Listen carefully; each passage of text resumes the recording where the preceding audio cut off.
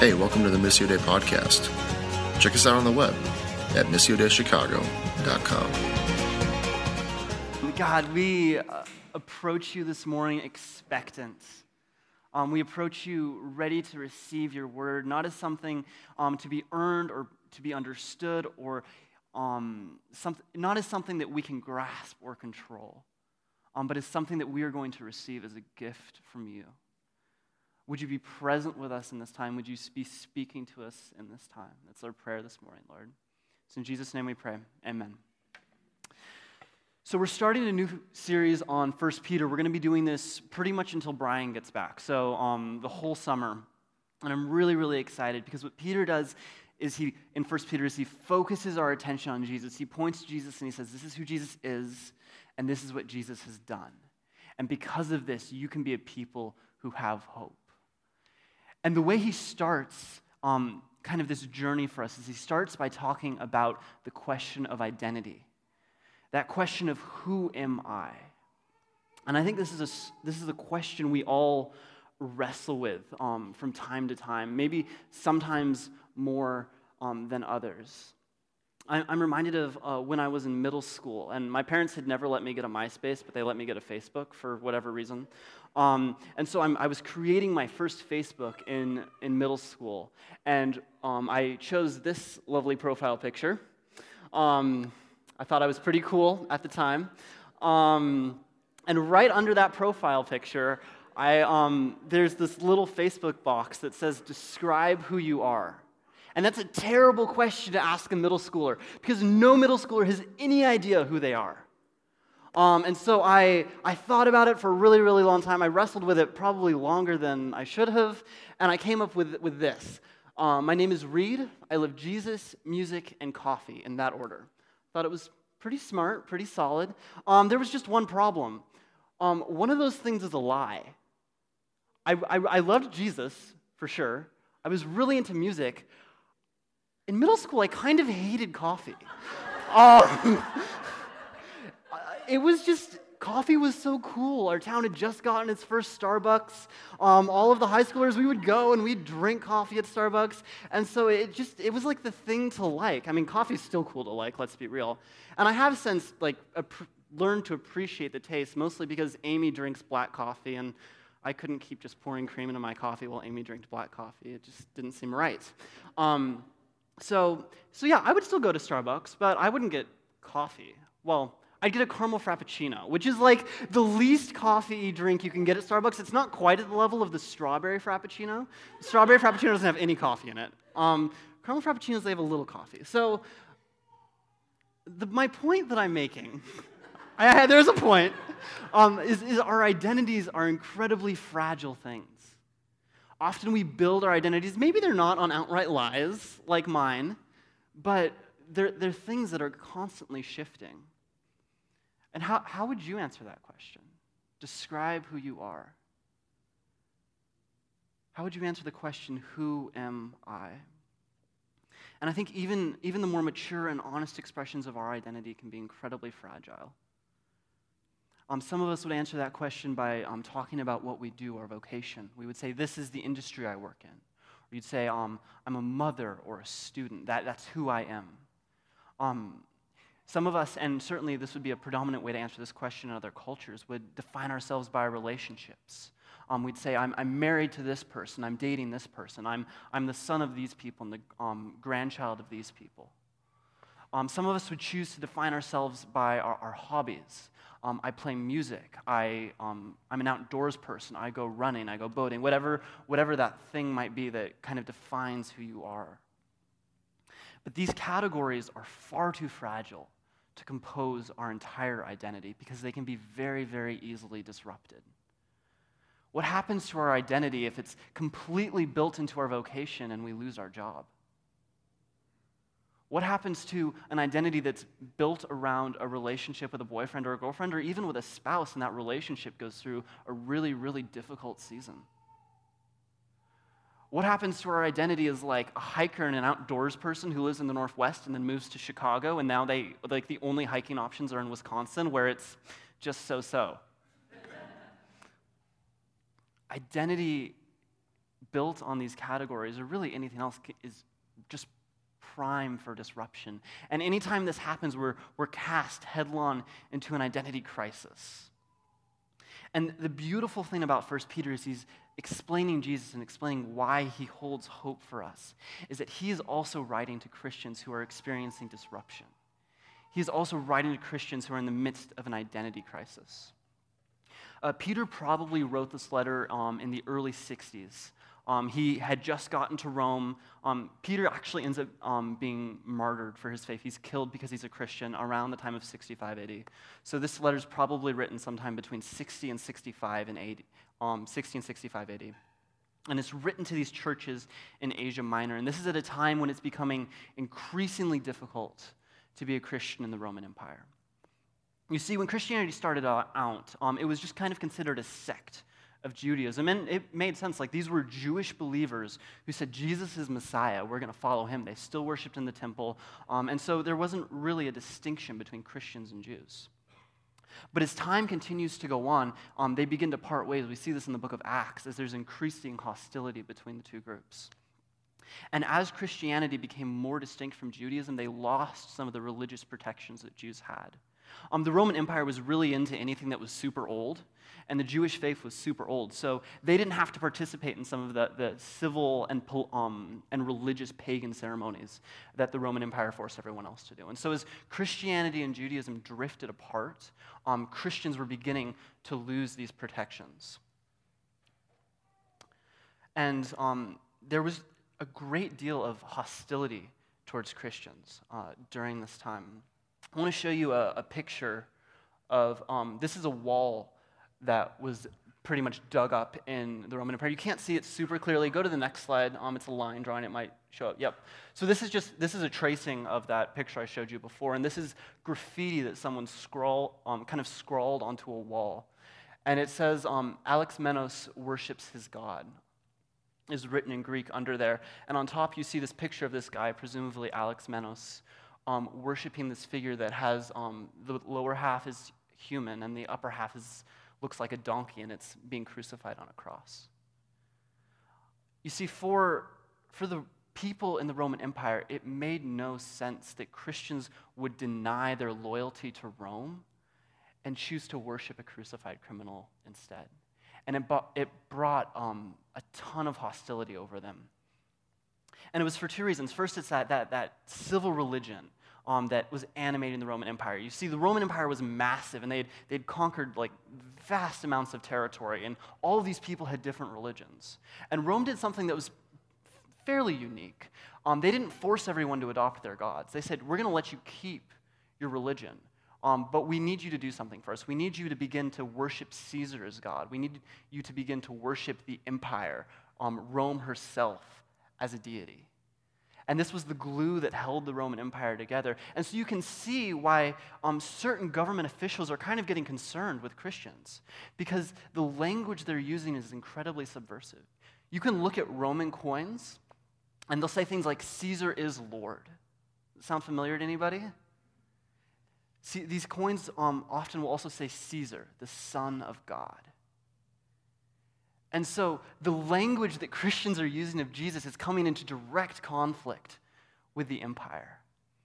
And these Roman officials who are always on the lookout for rebellion and sedition see this as a potentially subversive movement, not because Christians are stockpiling weapons or trying to overthrow the government through some violent means. It's simply their peaceful participation in society and declaring in the midst of that Jesus is Lord and Caesar is not, that Jesus' kingdom demands ultimate authority and the kingdom of Rome does not, is bringing them into conflict.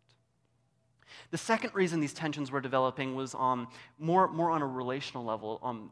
Maybe your neighbor didn't care particularly if you were participating in these civil religious ceremonies, but your neighbor did care if you worshiped the gods of your hometown or of your home country. And the reason why is these people believed in these very jealous, capricious, kind of mean gods. And if you didn't sacrifice to them, if you didn't pray to them, if you didn't worship them, they were going to send an earthquake or a flood or a famine. And one of the hardest things about natural disasters is we have no one to blame. Whenever a flood hits or a hurricane hits, we all just, our souls just sink. We feel like the pain, but there's no one we can really point our fingers at.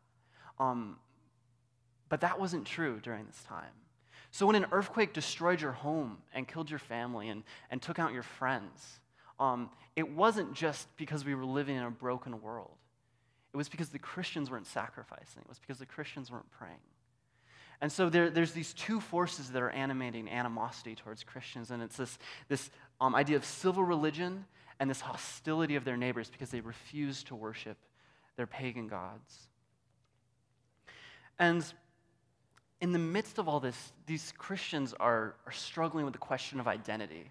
For them, for us as like Westerners, often the way we compose identity is through self-esteem. It's how do I view myself? For them, the way they were primarily understanding their identity was through the system of honor and shame. How do other people see me? That's the way I build my identity. That's how I know who I am. That's still true of many other areas in the world today. And so to have your neighbors say, natural disasters are your fault, to have Roman officials say, you're seditious and rebellious, their identity was being stripped from them. And the interesting thing is Peter's response to this identity crisis for these Christians who lived 2,000 years ago and were suffering really brutal persecution, his answer to their identity crisis is the same answer he gives us as people who are privileged, who are not facing persecution, and who generally can live pretty comfortable lives. His answer is the same to both of us. And he's going to give us two sort of contradictory answers. He's going to say, on the one hand, you're exiles, and on the other hand, you are the elect. And he's going to root this identity in the story of Israel. So let me read verse 1 to you again. So Peter introduces himself, and he says, to those who are the elect exiles of the dispersion, in Pontus, Galatia, Cappadocia, Asia, and Bithynia. These are all cities in Asia Minor. And so first he says, you are the elect. And Peter, throughout the book of 1 Peter, is going to be pulling images and passages from the Old Testament to help us reimagine our identity as the people of God. He's kind of giving us the language and the grammar of the people of Israel and saying, use this for your self-understanding. Use this to reimagine who you are. And so he starts with this concept of election. Listen to Deuteronomy 7:6. This is Moses declaring to the people of God who they are. For you are a people holy to your God. The Lord your God has chosen you to be a people for his treasured possession out of all the peoples who are on the face of the earth. And the shocking thing about this choosing of the nation of Israel, the election of Israel, is that it's not for the sake of Israel herself. Israel is chosen for the sake of the nations. Isaiah 2-5 paints this incredible picture of the nations streaming to Jerusalem to receive the law of the Lord, and that leading them to beat their weapons into plowshares and to embrace peace. And so Israel's election is not for her sake, it's for the sake of the world. Now, we could talk a lot more about election, and I do want to say election for us should primarily not be about us trying to figure out like who's in and who's out. Election is a relational reality that says God has chosen me, that God has chosen us. And I think we need to understand this on more than a cognitive level. We need to understand it on an affective level. Because it's really easy for me to forget that God cares for me. It's really easy for me to forget that God has chosen me and loves me and values me. And so I just want to read what God says we are. These are verses where God's speaking to his people and saying, this is who you are. And I just want you to actually, if you wouldn't mind, just close your eyes and open your palms in a posture of receiving. And I want you to hear these as the very words of God to you. This is who God says you are. I chose you in Christ before the foundation of the world, that you might be holy and blameless before me. I have loved you with an everlasting love. Therefore, I have drawn you with loving devotion. Can a woman forget the nursing child, that she should have no compassion on the son of her womb? Even these may forget, yet I will not forget you. Fear not, for I have redeemed you. I have called you by name. You are mine. You can open your eyes. In answer to the question, who am I? God answers us, and he says, you are mine. You are chosen by me. You are loved by me. You are treasured by me. You are elect. But Peter doesn't stop with this idea of election. He keeps going. And this is where we get into kind of the tension of this passage in 1 Peter between election and exile. The term exile is actually the Greek word parapidemos, and it's actually a political term. It would be similar. It's hard to have like direct correspondence because governments and borders and politics are completely different today, but it's similar to someone being an immigrant to a country and not being a citizen is kind of the best correlation we can have. Karen Jobes in her commentary explains it this way. The term parapidemos was used in the first century to designate someone who did not hold citizenship in the place where he resided and was therefore viewed as a foreigner. The lack of citizenship implied that such people did not enjoy all the rights and privileges of citizens. Moreover, as foreigners, they were not necessarily expected to hold the values, practices, and customs of their host culture. Because of such differences, foreigners were often looked upon suspiciously, as potentially subversive to the established social order, an attitude not unfamiliar today. There's a lot of talk about like immigration and culture and how do we hold on to our culture, and I don't want to take a deep dive into that today because that's just not what I know about, but I do know this. The way Peter says we as Christians are supposed to imagine ourselves is basically saying, imagine yourself as immigrants. This is the sort of identity I want you to embrace. And if that's the sort of identity we as Christians are supposed to embrace, I think that should probably say something about the way we as Christians talk about immigration. So I'm going to table that, but as Christians, I'm sorry, I'm going to get on a tangent just a little bit. As Christians, we interact with those who are powerless, with those who are exploited. We interact with them from a posture of mercy, not a posture of law. Nations need laws, and I totally get that, and I believe that. I think laws are very, very helpful. But as Christians,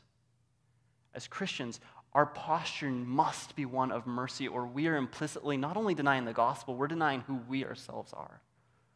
So, we'll keep going. So, all right, we're going to be here all day if I keep on that. So we are elect and we're exiles. And then Peter, he tacks on this other word that's called, and it's dispersion. It's the Greek term diaspora. And this word is used generally in the Greek Old Testament in the technical sense for the people of Israel. So it's not just any dispersion. It's the scattering of the 12 tribes of Israel and Judah throughout the nations for the purposes of judgment, because they forgot who they were, because they forgot their election. I told you that there's that passage in Isaiah that pictures the nations streaming into Jerusalem, learning the law of God, becoming a people of peace. Contrast that with Lamentations 1:3-5. This is the prophet Jeremiah, and he says, Judah has gone into exile because of affliction and servitude. That's probably affliction and servitude that Judah had done to other people, by the way. She dwells now among the nations, but finds no resting place. Her pursuers have all overtaken her in the midst of distress. Rather than the nations coming to Zion, the roads to Zion mourn. None come to the festival, all her gates are desolate, her priests groan, her virgins have been afflicted, and she herself suffers bitterly. Rather than the picture of peace painted in Isaiah, it says her foes have become the head, her enemies prosper because the Lord has afflicted her. For the multitude of her transgressions, her children have gone away captives before the foe. Israel forgot who she was. She forgot that her election was for the sake of the world, and so she started to look like everyone else around her. She started to worship idols. She started to sacrifice her children. She started to participate in the exploitive and violent practices of the nations around her. And so she didn't wind up looking any different. And so Israel was sent into exile.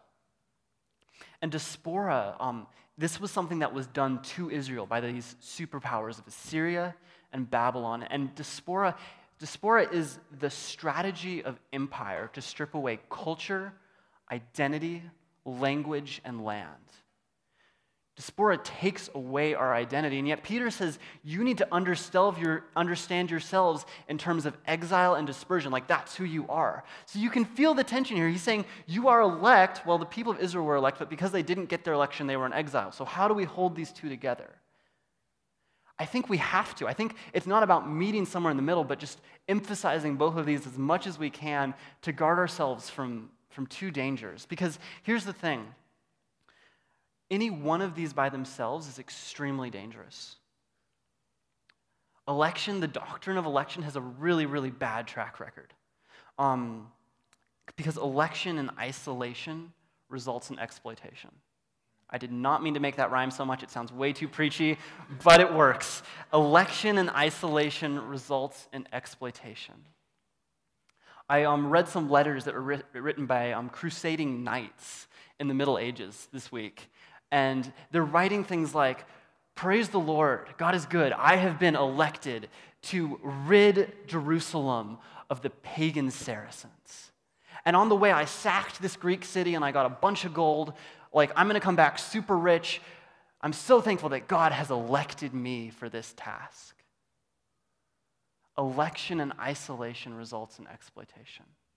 We're not, the American church has participated in this as well, the idea of manifest destiny in our history, where we said, God has chosen us as a people to make sea from shining sea be the United States, and we're just going to roll over anybody who gets in our path.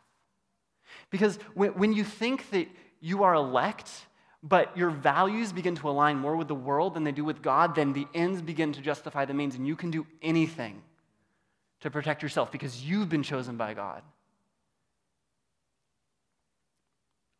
I mean, we see this today, right? If America is the elect nation of God, chosen by God, special, because nobody else really matters, and there probably aren't even Christians in other countries anyway, right? Like, we're pretty much by ourselves. If America is the elect nation of God, then we must protect our borders at any cost. When we take election and isolation, the ends begin to justify the means, and as Christians, that is something that we cannot stand for. Now, in the reverse, exile and isolation can result in despair.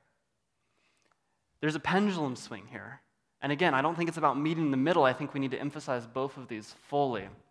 And so, if we just think of ourselves as exiles, as people who are immigrants who are in a place that's not our home, we can lose a vision of the renewing work that God is doing in our midst. And when we lose that vision, we can begin to lose hope. And so, if we just think of ourselves as exiles, we can begin to assimilate to our culture. We can begin to say, the values of Chicago, I guess those will be my values too. I really don't want to look different than my neighbor or talk different than my neighbor or think different than my neighbor, so I guess I'll just adopt all of those values. So election and isolation results in exploitation, but exile and isolation can result in despair, and it can also result in us beginning to assimilate to our cultures. I think in a certain sense, these two identities that we're given here are simply a positive way and a negative way of God saying to us, you are mine. Because we can hear that in a very different way. If we're really leaning into our identity as the elect, or if we're struggling with it, rather, and God says, you are mine, we're encouraged. We're like, I'm God's treasured possession. He loves me. He has cared for me. He's chosen for me. But if we're struggling with our exile, if we're beginning to look like our host culture, and God says, you are mine, our reaction might be, I'm not anybody's. I'm not a slave. God can't own me. I'm my own person. And yet the overwhelming metaphor that someone like Paul uses is slave. We often translate it servant. The word is slave. I am a slave of Christ. So I think both this idea of election and this idea of exile is God saying in a positive way and in a negative way, you are mine. Now, the funny thing about identity At least all the identities I mentioned at the beginning, vocation, relationships, hobbies, those are all earned identities. Those identities are things we work for. Not so with this identity. You do not have to earn your identity as an elect exile. Listen to verse 2. So we're elect exiles according to the foreknowledge of God the Father, in the sanctification of the Spirit, for obedience to Jesus Christ, and for sprinkling with his blood. So our identity as elect exiles is grounded in the identity and the activity of the triune God. As Christians, we believe that God is Trinity, and that basically means that God is one God, three persons. Please don't ask me to explain it. There's been a lot written on it. We can talk about it in some ways that are better than others, but ultimately this is a mystery that should cause us to wonder and to worship rather than a mental puzzle that we should try to solve. I love what Karl Barth says on this. He says, God remains a mystery to us because he himself is so clear and certain to us. The more clearly we see God, the more confounded we're going to be by him. The closer we get to seeing God for who he is, the more it's going to cause us to be like, I don't quite get who God is. I can't put him in a box. I can't explain him. But he should be worshiped. He should be adored. He should be loved. So our identity is grounded in the identity and the activity of the triune God. It's an identity that's initiated by the foreknowledge of God the Father. This identity is a gracious gift to us. God is the one who starts us off on this journey. This is not, again, an identity to be earned. It's a gracious gift to be received. This is an identity that's located in the sanctification of the Holy Spirit. Sanctification just means to make something sacred or to make something holy.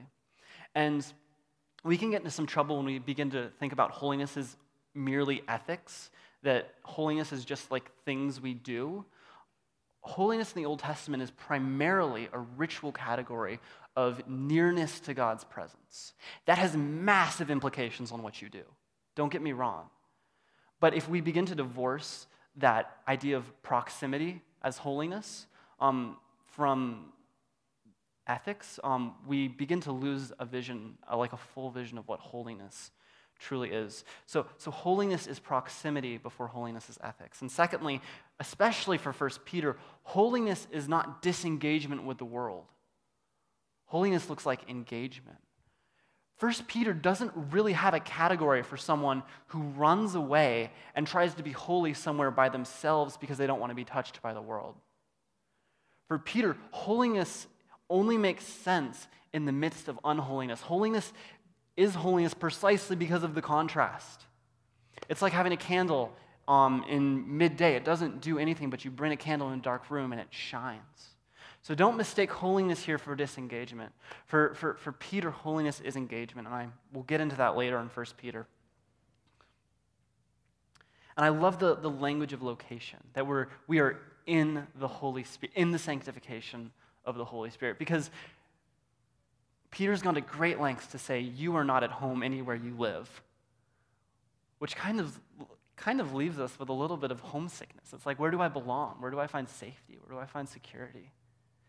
And Peter says it's actually in the presence of the Holy Spirit. That is where I've called you to be at home. And as I was reading this and preparing this, God just kind of asked me a question, and it was really convicting. He said, reader, are you most at home in the presence of the Spirit? Do you want to linger there? Do you feel most safe, most secure? Is that where you want to go to when you're tired, when you're stressed, when you need rest? Is it in the presence of the Spirit that you find those things, or you find them in other things? And so I'm going to take God's question to me, and I'm going to turn it back to you and ask you, are you at home in the presence of the Spirit? Are you most at home in the presence of God? Or are you anxious? Does it kind of make you want to leave to go do something else? Are there other things, maybe even good things, that you run to find security and safety and peace? So we're in the Spirit. We're in the sanctification of the Spirit. And finally, our identity is oriented towards, and its goal, it finds its goal, it's directed towards obedience to Jesus Christ.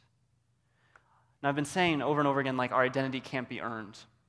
But God does ask us to live into our identity. He simply says, he doesn't say, become something you're not, but he says, be who you are. And so we've been given this identity as elect exiles so that we can walk in obedience to Jesus Christ. And this should cause us to pray with St. Augustine, O Lord, command what you will and give what you command. O Lord, command what you will and give what you command. And here's the promise there. God always gives what he commands. God has given you an identity as elect, as exiles. And he's commanded us to live it out in the world. There's that final little phrase, and for the sprinkling of the blood. And this is, again, Peter looking back to the Old Testament. And there's this Moses goes to Mount Sinai after they've been freed from Egypt to receive the law. God's presence descends in smoke and fire. Moses comes down. He tells the people what God has said. And after he's told them this, there's this kind of weird and gruesome ceremony where he sacrifices these animals. He puts half of the blood on the altar, and the other half he flings on the people of Israel. They're literally marked out by the blood of this sacrifice. And in the same way, Peter's saying that those men and women thousands and thousands of years ago were marked out by the blood of that animal sacrifice, so too we are marked out by the blood of Jesus. We are people who has been set apart, and it should cause us to lean into obedience. And we should be cautioned, because when that happened to the people of Israel, they will say, whatever the Lord says, we will do. Just tell us what he's going to say, and we will do it. And then we read the rest of the Old Testament, and we see them continue to struggle with those words. And we're going to continue to struggle with those words. But I do want us to come to a place this morning where we so clearly hear God say to us, you are mine, that we say, Lord, whatever you've said, we will do. And we can expect to come back here and come to God in repentance and say, God, I didn't do any of the things you said I would do. But this is what God is calling us into. So as Christians, it's easy to live in a constant state of identity crisis. We struggle with our identity as exiles. When we struggle with this, it's easy for us to assimilate to the world, take on its practices, take on its values. Here's a question that I often ask myself. Am I being more formed by the city of Chicago, or am I being more formed by the gospel of Jesus Christ? I know a lot of you, some of you grew up here, a lot of you moved here from the suburbs or from out of state. And I just think back to like before you came to Chicago. And I just invite you to ask yourself the question, do my values align more with the gospel now or less? So for some of you, the answer could be more, and we should like celebrate that, because I do think Chicago shapes us in some really, really positive ways. But there is a danger here. I mean, I think about myself before I moved to Chicago and afterwards, and I think I'm much more oriented towards achievement now that I live here. I'm much more oriented towards competition. I'm much more oriented towards comfort. What are the values of Chicago that you've allowed to kind of seep in, that you've taken on, that you've kind of forgotten that we as Christians are supposed to live in a state of exile? And again, don't take this as like Chicago only forms us in bad ways. We don't believe that at all. But we'd be amiss if we didn't talk about the dangers of living in a city like this as well. So we can struggle with our identity as exiles. We can also struggle with our identity as elect. Some of you are doing an incredible job of resisting the malformation of the city city trying to form you away from the gospel of Jesus. But you're wondering if it's worth it because you do not feel the presence of God in your life. You have not heard God say to you in maybe months or years, you are mine. And so you're wondering if it's worth it. Is it really worth the fight? And I think, again, the answer to both of these struggles, whether we struggle with our election or we struggle with our identity as exiles, is God's voice, hearing God's voice say, you are mine. You are my treasured possession. I have chosen you. I care for you. I love you. I am a good father to you. I want to end with a poem by a man who lived his life well as an elect exile. His name was Dietrich Bonhoeffer. I know many of you have heard of him. He was a pastor and a theologian in Nazi Germany right before the Nazis took over and also during the Nazi occupation of Germany. And he was one of the very few Christians who resisted Hitler's plan. And for his resistance, he was thrown into a concentration camp and ultimately was executed. And he wrote this poem from his jail cell shortly before his execution. It's called Who Am I? Who am I? They often tell me I stepped from my cell's confinement calmly, cheerfully, firmly, like a squire from his country house. Who am I? They often tell me I used to speak to my warders freely, friendly, clearly, as though it were mine to command. Who am I? They also tell me I bore the days of misfortune equally, smilingly, proudly, like one accustomed to win. Am I really then all which other men tell of? Or am I only what I myself know of myself? Restless and longing and sick. Like a bird in a cage, struggling for breath as though hands were compressing my throat, yearning for colors, for flowers, for the voices of birds, thirsting for words of kindness, for neighborliness, tossing in expectation of great events. Powerlessly trembling for friends at infinite distance, weary and empty at praying, at thinking, at making faint, and ready to say farewell to it all? Who am I? This or the other? Am I a person today and tomorrow another? Am I both at once? A hypocrite before others or before myself, a contemptibly woebegone weakling? Or is something within me still like a beaten army, fleeing in disorder from a victory already achieved? Who am I? They mock me, these lonely questions of mine. Whoever I am, thou knowest, O God. I am thine. Would you pray with me? God, I